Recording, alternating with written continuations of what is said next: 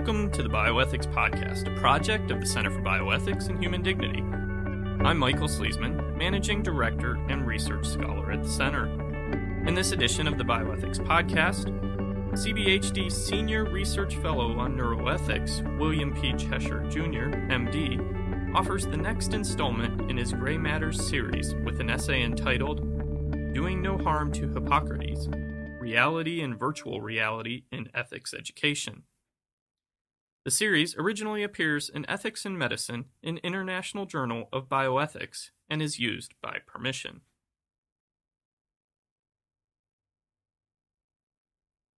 Doing No Harm to Hippocrates, Reality and Virtual Reality in Ethics Education by William P. Cheshire, Jr., MD. Quote, "How could physician healers have turned into murderers? This is among the most profound questions in medical ethics." End quote. Quote, "How could men and women sworn to the Hippocratic Oath, trained as professionals in the world's most advanced scientific culture, come to commit crimes that even today stand as exemplars of evil?" End quote. Quote, "They were all doctors." An Auschwitz survivor. End quote. On July 23, 1944, Nazi officers ordered the entire Jewish population of Kos to leave their homes and, along with the Jewish population of nearby Rhodes, to board 3 small cargo boats. Stripped of their personal belongings and identity papers, these families were taken on an 8-day voyage by sea to Piraeus, and from there crowded into cattle cars, north by train for the 13-day journey to their final destination at Auschwitz. Such was the fate of many Jewish men, women, and children throughout the Nazi-occupied territories in Europe, who were forcibly exiled and sent to their deaths. Auschwitz, the largest of the Nazi death camps, alone claimed approximately 1.3 million victims. Of the 116 deportees from Kos, 104 perished, and only 1 survivor returned to the island. Kos, an island on the Aegean Sea, was the birthplace of Hippocrates. From the corpus of Hippocratic writings come the often cited maxim, "First do no harm." From the Hippocratic school also came the Hippocratic Oath, which for thousands of years has, despite episodic breaches, remained the ethical cornerstone of medical professionalism. The Oath of Hippocrates holds the physician to the moral standard of serving the interests of the patient above competing interests. Quote, "Whatever houses I may visit, I will come for the benefit of the sick." End quote. About the oath, Alan Verhey writes, quote, "It treats medicine as a form of human activity with goods internal to it and standards of excellence implicit in it, not simply as an assortment of skills which can be made to serve extrinsic goods with merely technological excellence." End quote. Accordingly, the oath binds physicians to the duty to heal and prohibits applying the techniques of medicine to the taking of life. Quote, "I will neither give a deadly drug to anybody if asked for it, nor will I make a suggestion to this effect." End quote. Upon their arrival at Auschwitz, the prisoners from Kos would have been greeted by a physician, but not for the purpose of medical care. The account of Dr. Otto Vulcan, a surviving prisoner physician, documents the process. Quote, "When the transport trains came in, the arrivals had to pass before the camp doctor on duty. He pointed his thumb either to the right or to the left. Left meant death by gas. From a transport consisting of about 1,500 people, about 1,200 to 1,300 went to the gas chambers." End quote. Medical expertise contributed to the formulation and implementation of the extermination program, euphemistically called the selection process, and virtually all physicians assigned to Auschwitz participated in such selections. At Auschwitz, physicians selected who would be killed, supervised their suffocation in the gas chambers, and determined when the victims were dead. Camp hospitals provided limited medical care, but functioned primarily as camouflage for the killing of prisoners who were officially registered as patients. There, SS physicians sorted out which prisoners were too sick or weak to work, who were then killed by injections of phenol to the heart or sent to underground homicidal gas chambers disguised as showers. Physicians certified that their near-starvation diets were sufficient for life. Physicians rode in ambulances or Red Cross cars to the crematoria to specify the quantity of Zyklon B pellets to throw down the holes according to the number of people awaiting death. Physicians falsified their causes of death in the medical records. The German SS dispatched more than 300 physicians to the concentration camps. At Auschwitz and the other camps, physicians also conducted harmful medical experiments on non-consenting prisoners, most of whom were going to die anyway, exposed them to toxic chemicals, infected them with typhus and tuberculosis, and performed vivisections. Following the liberation of the surviving prisoners of Auschwitz by the Soviet Army on January 27, 1945, the world became aware of the atrocities committed in the Nazi concentration camps.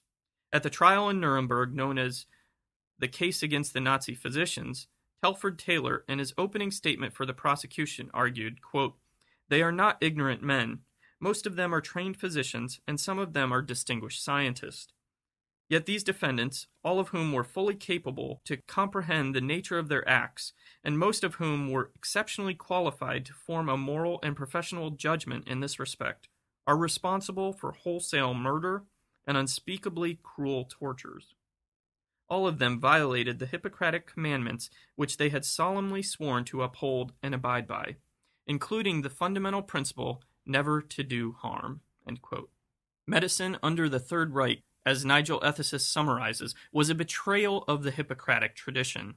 Psychiatrist Robert J. Lifton concurs, adding, quote, "When we think of the crimes of Nazi doctors, what comes to mind are the cruel and sometimes fatal human experiments. Those experiments, in their precise and absolute violation of the Hippocratic oath, mock and subvert the very idea of the ethical physician, of the physician dedicated to the well-being of patients." He goes on, "The Hippocratic oath, though a pledge to remain a healer and to disavow killing or harming those one treats, was all but abandoned in Auschwitz. The oath was perceived as little more than a distant and muted ritual one had performed at medical school graduation, and was readily reversed by the searingly immediate selections ritual, as well as by the array of direct pressures and rewards in the direction of a Hippocrates-free Auschwitz self." End quote. That was then. Theirs was another time, another place, another world, was it not? If the factors from which emerged the Nazi ideology of hatred really belonged to some alternative universe shut off from our own, then it might be possible to relax in safety. There would also be less need to preserve the evidence and memory of such events. So many of the photographs from that era are in shades of gray or stark black and white, which gives the impression that the mid-20th century was a reality separate from the richly colorful modern world. The grayness of the old photographs is, however, only an artifact of early camera technology. That history, that geography, and that human nature overlap with and are continuous with our own. The uncomfortable words of Russian novelist and historian Alexander Solzhenitsyn are once again relevant.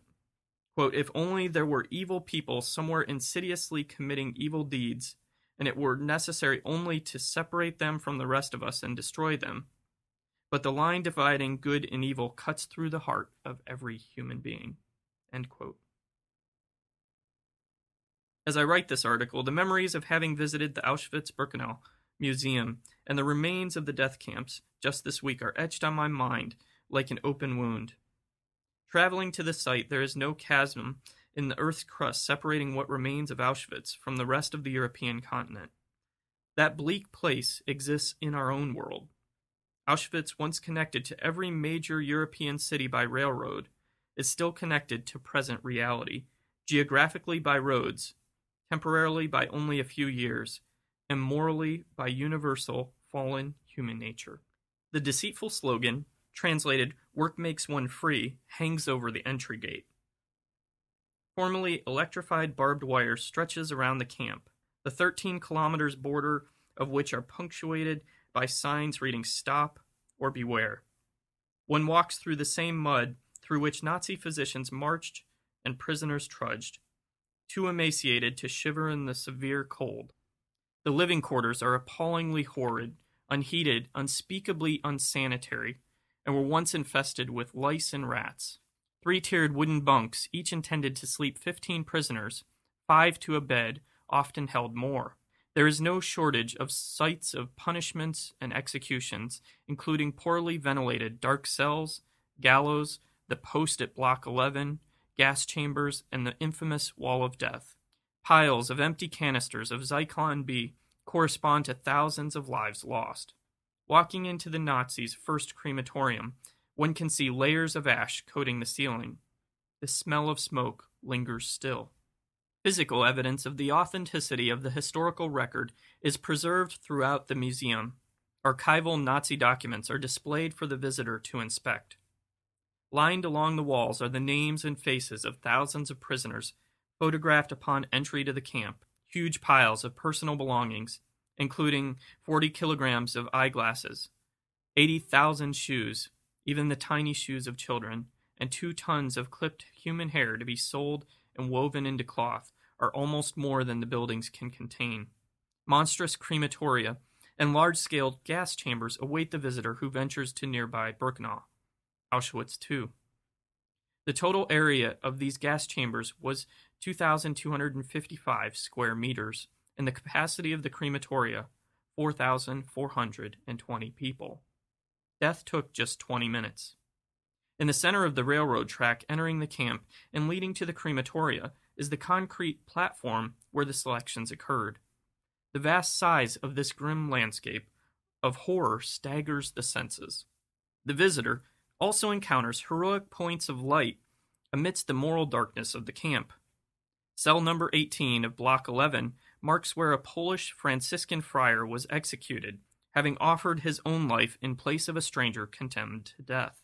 A gentle rain fell the day I visited Auschwitz, as if heaven continues to shed tears for those who suffered there. Natural erosion and deterioration are gradually threatening the continued conservation of the remaining buildings and relics of Auschwitz. Incrementally, the fragile ruins of the Birkenau gas chambers are collapsing. The Auschwitz-Birkenau Foundation, with the help of funding from the governments of Poland and other nations and generous individuals, is currently working to raise a perpetual fund to ensure the long-term preservation of the Auschwitz-Birkenau Memorial and Museum. Stewards of the site have indicated that funds to date are insufficient to preserve indefinitely all of the crucial relics, and there are some remains that no amount of funding can save. Photographs and recordings of interviews of camp survivors can help to safeguard the preservation of the history of Auschwitz so that future generations can be educated about this important yet painful chapter in the history of medical ethics. Perhaps then, with concerted efforts shared by nations around the globe, such tragedies can be avoided in the future. Film also allows the viewer to enter vicariously into the story of the death camps and feel something of the terrible weight the victims endured. Of the many films made about the Holocaust, the 1992 movie, The Gray Zone, despairingly considers moral decisions within a system of constrained choices in which survival may require cooperation with evil. The film's title refers to the profuse gray ash of the dead which covered everyone and everything. Considering the possibility that a generation from now, visitors to the remains of Auschwitz might have the opportunity to witness only part of what is now viewable, the option of virtual reality may offer a technologically sophisticated means to rescue a permanent record of the camp and provide the visitor with a memorable experience. Internet surfers currently can access Auschwitz information and photographs interactively through a virtual tour sponsored by the State Museum of Auschwitz-Birkenau. Virtual reality has the advantage of minimizing cost while greatly increasing access. Current technology supplies information, links to articles, and slideshow format images. Future technologies might render the virtual reality tour more realistic, with high-resolution computer graphics. Motion simulating walks through the camp, sensory interaction with panoramic stereoscopic displays, tactile force feedback, even the opportunity to interact with avatars or computer-generated recreations of characters virtually reenacting the events of the camp. While there is much about virtual reality that can be affirmed for the purpose of educating students and the public about serious historical events, there is also reason to pause. One suspects that a virtual reality tour of Auschwitz, no matter how convincingly realistic, would lack the authenticity of a genuine visit. It might also lack credibility, since it would be all too easy to modify or otherwise tamper with the details and how they are presented. Scale, as measured by a finger gliding across a computer touchpad, is not the same as distance measured by how fatigued one's legs feel after walking the full length of the grounds at Birkenau. The camp's physical proportions echo its moral proportions. Having recently walked there, the camp's dust still clings to my shoes, and its memories to my mind. Nor would a virtual representation adequately capture the irony of the string quartet greeting prisoners returning from slave labor factories to the locked confines of the camp. Virtual recreations would altogether miss the contrast of the external innocence of quaint buildings concealing murder inside. A visually enhanced internet copy of Auschwitz could become, in addition to an educational tool, disturbingly, an open gate to the eyes of children too young for its content, as well as an entertainment curiosity for the light-hearted. Distanced from the actual scenes by windows that one can drop out of sight by a single click, the virtual viewer might no longer be able to shudder. Without a proper moral relationship to the story of Auschwitz, possible by visiting in person, a virtual reality link could all too easily disrespect the deceased victims of the camp. The Apostle Paul visited the island of Kos somewhere around 58 AD during his third missionary journey to share the hope of life in Jesus Christ. Acts 21:1. Paul, who described himself as a Jew of Jews, Philippians 3:5, were he alive today, undoubtedly would have felt great sorrow and unceasing anguish for the loss of his Jewish kinsmen during the Holocaust of the 20th century. It is worth remembering the words of Psalm 34:18, which declares that the Lord is near to the brokenhearted and saves the crushed in spirit. That was Doing No Harm to Hippocrates, Reality and Virtual Reality in Ethics Education, by William P. Cheshire, Jr., M.D. Dr. Cheshire is Senior Research Fellow on Neuroethics for the Center for Bioethics and Human Dignity and a Professor of Neurology at the Mayo Clinic in Jacksonville, Florida. The views expressed herein are Dr. Cheshire's own and do not necessarily reflect the position of Mayo Clinic or Mayo Foundation USA. This essay originally appeared in Ethics in Medicine, an International Journal of Bioethics, Volume 26, Issue 3, Fall 2010, and is used with permission. A print version of this article, with references, is available on our website at www.cbhd.org.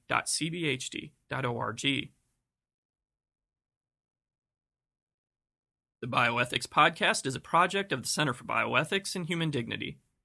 The Center for Bioethics and Human Dignity is a Christian bioethics research center at Trinity International University, exploring the nexus of biomedicine, biotechnology, and our common humanity.